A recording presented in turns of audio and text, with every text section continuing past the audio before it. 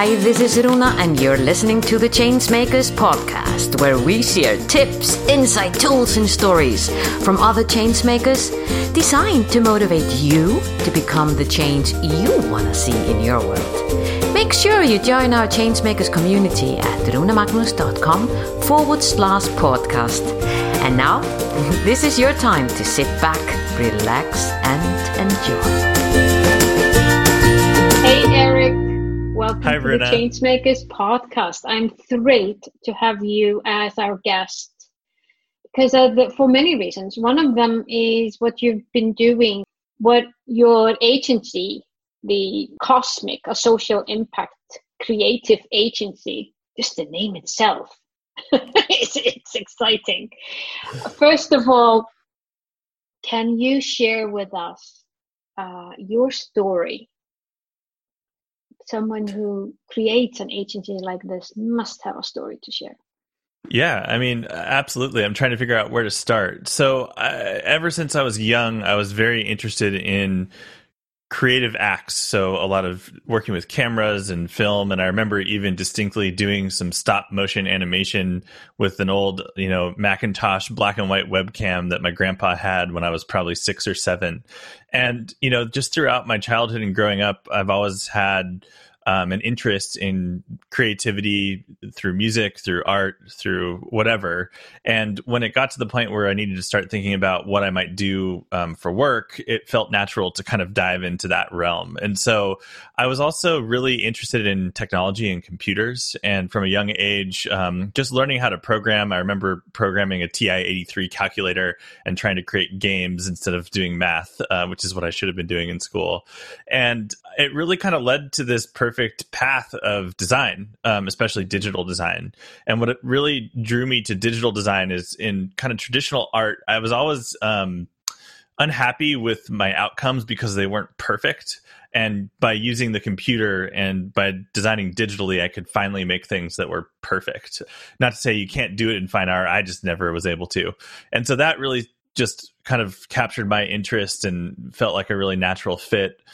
I started getting into designing websites, actually for some bands that I was in when I was fairly young, probably about middle school age, 12 or 13.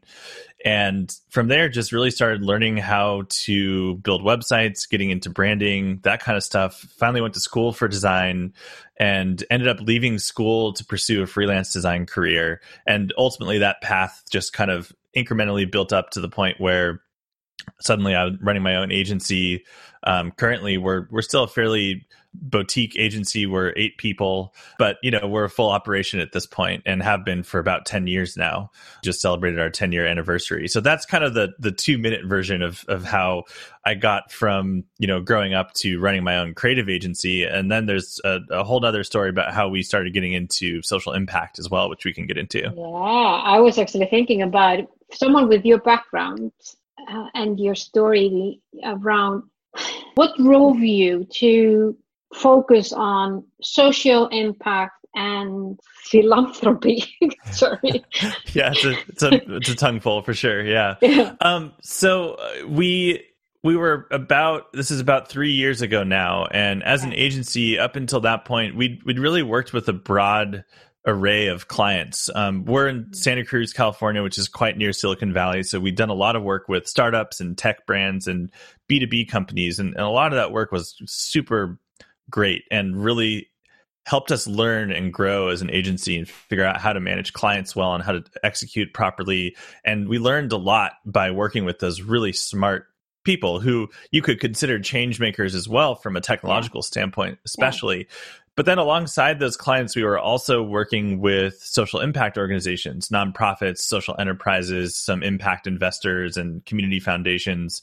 And they were also change makers and innovators, but from a social perspective, they're doing social entrepreneurship or working to solve social issues. And that was just so intriguing to us. And we really saw a need for the kind of work that we do in that sector specifically. The startup and the B2B and the tech sector is pretty well served as it goes with creative agencies. There's a ton of agencies that kind of specialize either implicitly or not in working with those tech brands and those startup brands. And there there's certainly a lot of other agencies who serve nonprofits, and some even exclusively. But the space was a little less crowded, and we saw a lot of opportunity for some of these strategies and the methodologies and the approaches that we are using in the tech space to be applied to social impact in a way that we strongly believed would help them multiply their impact and reach their missions more quickly. And so that's really, we also knew as an agency, it was time for us to put our stake in the ground and stand for something, and not just be kind of a general agency that, the 40,000th branding agency out there with no differentiation. And so we knew we needed to take the next step and commit to something. And as we assessed our various options, that option bubbled to the top over and over again, regardless of what kind of framing or perspective we were approaching it from. Yeah. What does it mean for you personally to be working in this field? Well, it means a lot, frankly. We're going through kind of a strange time in America right now, which is not, I don't think, a secret to the rest of the world. Nope. And so it's been really hard to be an American, and this work really helps me personally feel better about actually trying to work towards progress through the organizations that we help. So our clients are working on some of the most important, pressing, intractable issues out there. And these are the issues that haven't been solved by government, that haven't been solved by capitalism. And they're the issues that are sticky and difficult. And so they're really complex issues. And some of the people that we work with are just so driven and passionate and smart. And so being able to work with those people every day and know that they're making a difference, and that by us helping them, we're helping them to make a difference, really it provides a lot of purpose for me personally, for my team. And when we do need to work hard, and we often work really hard, we feel like it's all worth it. And it's not just for some, analytics dashboard in Silicon Valley. It's not that that's not important too, and that we don't use those every day, but there's this more inherent meaning and purpose behind the work that we're doing. And that really helps a lot in terms of just feeling like we're making a difference in the world, even if it's, in one kind of niche or one ecosystem. Yeah. So yeah, I mean, that's really what it means to me personally. And I've just become fascinated in kind of the art and science of change. Like, how does change happen? How does progress happen? Yeah. And there's millions of different ways that happens, but it's really interesting to get to work with all these different clients and understand each of them has their own kind of theory of change within their space and how it should work. And that's been a really fascinating journey to just kind of get those various perspectives as well. Yeah, exactly. I was so fortunate to be invited to the Social Impact Index conference, which has been held in Iceland several years, I believe. This time, like every conference is held online now. And it was really fascinating to see all the metrics around it. Yeah. Because I think most of us are really used to seeing all the metrics around the financial sector and, what is the return on investment. And all of a sudden you start to see the world like, okay, there's a return on energy now. It's just the different way of seeing the world and a different way of saying, so the world is not only going around because on financial terms, there are all the other social issues that are there. It's one of the things that we're doing with No More Boxes, the movement, which is like the antidote to all the polarization and black and white thinking that is going on in the world. Yep. It's about that, to be able to expand your thinking and seeing, the world is more than that. And there are ways, like you're saying, to change and be the change that you want to see in the world. It's beautiful. One of the things that I know is such a big thing for all the social impact organizations and foundations is about the fundraising, getting money, getting investors, and in all shapes and forms. What does that look like on the way that you see it, the whole social impact fundraising aspect? Well, the unfortunate truth is that the social impact sector is under-resourced across the board. Most nonprofits, especially, do not have the right amount of funding, staff, capacity to reach the mission that they're working towards. And so they're constantly kind of squeezed from both ends. And, these organizations, just to talk about nonprofits for a second, and then we can talk about social enterprises where they have a market-based approach, but they're usually funded through a mix of small donations and large gifts. So individuals giving large amounts of money who care about the issues that they are working to solve. And then oftentimes they also have a mix of some grants or funding from government agencies. And so it's this kind of mixed funding situation. And what's difficult about that is that it's really hard. Small donors want to make sure that their investment is going directly to the cause, that there's no overhead, and major donors sometimes as well. And the problem with that model is that you need overhead to run an effective organization, right? You can't run any organization effectively without investing in things beyond the program work that you're doing. Yeah. And so that can be a challenge because an organization might even be pretty well funded, but all their funding has to go to one program, and anything that doesn't fall within that program is then off limits for that funding. And so they might be properly resourced for one program, but might not be able to pay their staff what they deserve to be paid, and then they aren't able to attract and retain the best staff. And so there's this kind of downward spiral. It's called the starvation cycle that starts to happen in the nonprofit world. And so, I'm not going to say I have the solution to the under-resourced nonprofit sector, in a talking point, but I do think that we need to understand that, first of all, overhead is something that should be looked at as a metric, but it's not the only metric. And going back to your metric point earlier, there's other better ways of measuring impact, but they're really difficult to measure sometimes. And I think what happens is we measure what we can measure, and it's really easy to measure overhead because it's just a simple math equation. Yeah. And so we measure that, even if it's maybe not the exact best metric to use to assess the effectiveness of a nonprofit. And so I think looking at what are we measuring and how are we, what's the oversight process for nonprofits? Because I do believe there should be accountability and transparency and oversight. There are organizations that are not very effective, even if their intentions are good. And if we have a certain amount of money that we're going to invest in this sector, we should make sure that we're investing wisely. But there are other organizations out there working on this.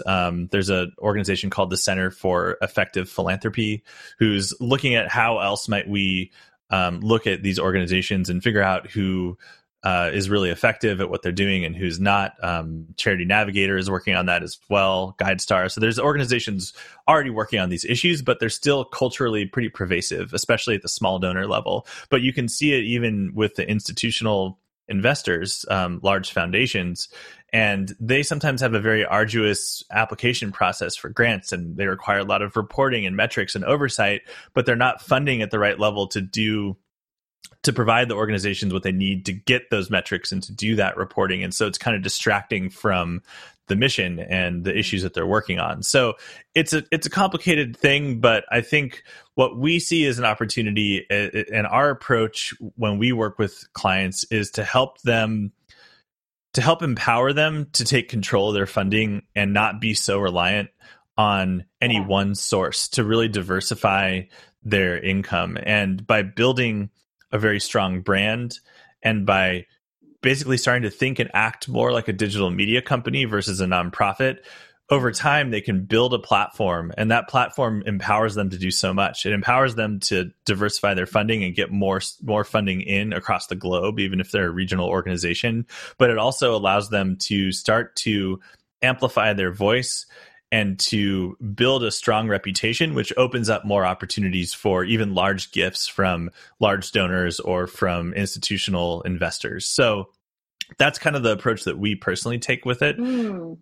And it can be, it's definitely a longer game. It takes time to build that up depending on where you're starting from. But over time, it's a much more sustainable model. And it also allows these nonprofits to spread their idea much further because we are connected globally through the digital era. Yeah. We can reach people across the globe. We can have this conversation and, across the globe in real time. And so there's this awesome potential of technology, but it needs to be utilized and embedded within the organization deeply and not something that's thought of as like an extra thing that's done on the side.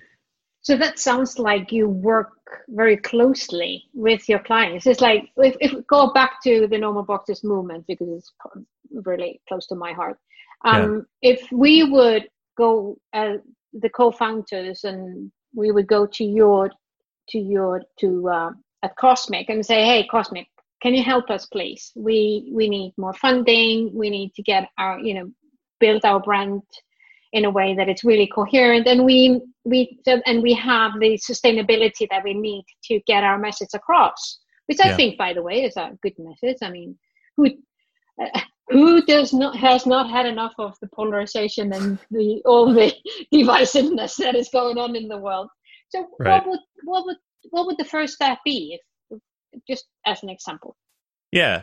So when we bring a new client on and we're talking to a new organization, we basically start with a process we call diagnostic, which is a way for us to deeply just kind of understand where are we starting from? Like what exists to date? What are the capabilities and the capacity in-house at the organization? Like what are the tools that we have to use? What have you guys tried so far? What's working? What's not working? We typically do some interviews with some internal people as well as some other stakeholders. So maybe if you're trying to reach a particular demographic, we would interview a couple of those people and try to understand, their perception of your brand and also what the opportunities are. So we start by just trying to assess the landscape and figure out where are we starting from and basically doing some discovery, because when we bring a new client on, especially, we're starting from square one, right? We don't know anything about you necessarily. Maybe sometimes we work with clients that we've heard of before, but oftentimes we haven't.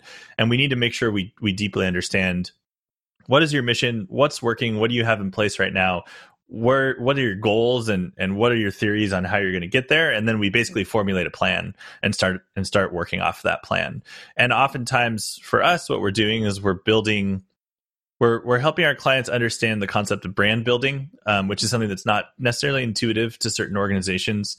And then we figure out how we can build out a digital platform that actually leads to real world change. So one of the things that we're really passionate about and strongly believe in is that building digital experiences or investing in digital should not just stay in the box of digital. And, you get a bunch of good website engagement, but so what? Like, what does that lead to? So it needs to either lead to more funding or more action or more awareness of the issue. And so we want to look at both sides of that equation, and they're interrelated. More web traffic or more social media following, in theory, should lead to more of those things, but you have to make sure that you're setting things up properly, or you could just have a bunch of followers on Twitter, but not actually make a difference in the world. And so, this kind of slacktivism concept or hashtag activism, right? So we really look at that strongly as well. But really the first step is for us to learn about who you are and what your approach and perspective is around what you're trying to do, and to set a strategy for getting there. And then we start working on that strategy and releasing things in the real world and measuring results and iterating from there. Yeah, I like it. I like it. And how important, again. So going from there, and I can see the time is just running from us. I love this conversation. Can you share with us just your own personal view with everything that is going on in the world, not only in the US? I mean, the whole world is dealing with COVID and everything around that, and there seems to be a big shift happening as well. Where do you see the whole concept of social impact? Just where is it going in your view? Well, I hope it's moving in a good direction, and I get hope from the next generation more than I get hope from our current generation, frankly, especially with regards to politicians and people in power who are making decisions at a global level or a national level. But if you look at, and you know, my view is going to be U.S. Tainted for sure, because I live here and I grew up here. But if you look at the next generation, I think here, but also globally, there seems to be an awakening and a unifying purpose of, frankly, literally fighting for the survival of our species with global climate change. Yeah. And the young people in this country are aware and they're activated. And I think they're frustrated because they've been fighting for this and they know what's on the line. And they're not seeing the right amount of response compared to the size of the threat of global climate change, right? It's not happening. It's not happening fast enough. It's not happening at the right scale, you know, and, you know, you look at the United States pulling out of the Paris Climate Agreement as just one awful setback, which hopefully, you know, at some point will re-enter, God willing. But beyond that, even globally, there needs to be a more unified, global, concentrated effort, and it needs to happen at scale, and it needs to happen now. Like, we're behind, right? And I think so. I think social impact. There's so many issues beyond just climate, but climate is the unifying issue. I mean, I think about it as if we're invaded by aliens because it's the entire right. It's at that scale, but we're not yet at a point culturally where we're addressing it at that scale. Although I think that's starting to shift. I'm in California. Our entire West Coast is on fire right now. And so it's no longer an existential crisis only. It's now an immediate threat. And so I think that's when change starts to happen more rapidly. Mm-hmm. And I'm hopeful that if we can just make it past the next decade politically, the next generation will step up and make more empathetic decisions when it relates to some of these issues around how are we being responsible and how are we making sure that we're making a world that's better for all of us. And I really do think it's just this, if we can get through the next decade effectively and not, you know, set back any further and start making progress, then I'm pretty hopeful. It does feel bleak right now amongst the pandemic and everything else that's going on. But I look at the next generation and that's what gives me hope. Well, I'm going to use the opportunity to all the listeners out there who live in the United States. Could you please vote? Please vote. Please vote. It's really scary to sit on the other side of the pond and watch what's going on. It is really, really scary.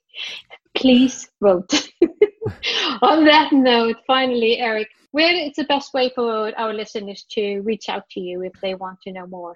We will put information in our site, but just so that you can tell them as well. Yeah, so you can email me at eric@designbycosmic.com. That's ERIC, or visit our website at designbycosmic.com.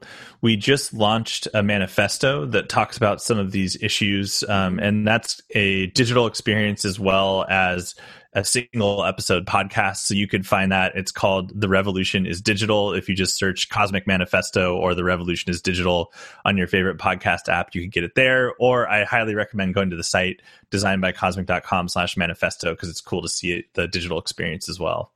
Oh, I love that.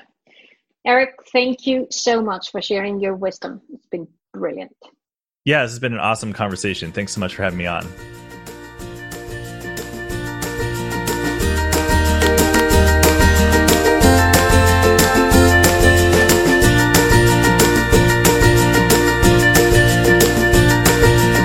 Was this podcast of value for you? I sure hope so. If so, feel free to share the love and give us your generous review on iTunes or Stitcher. And remember that you can always go to runemagnus.com to find out more about the Changemakers and how we can help you drive the change you want to see in your world.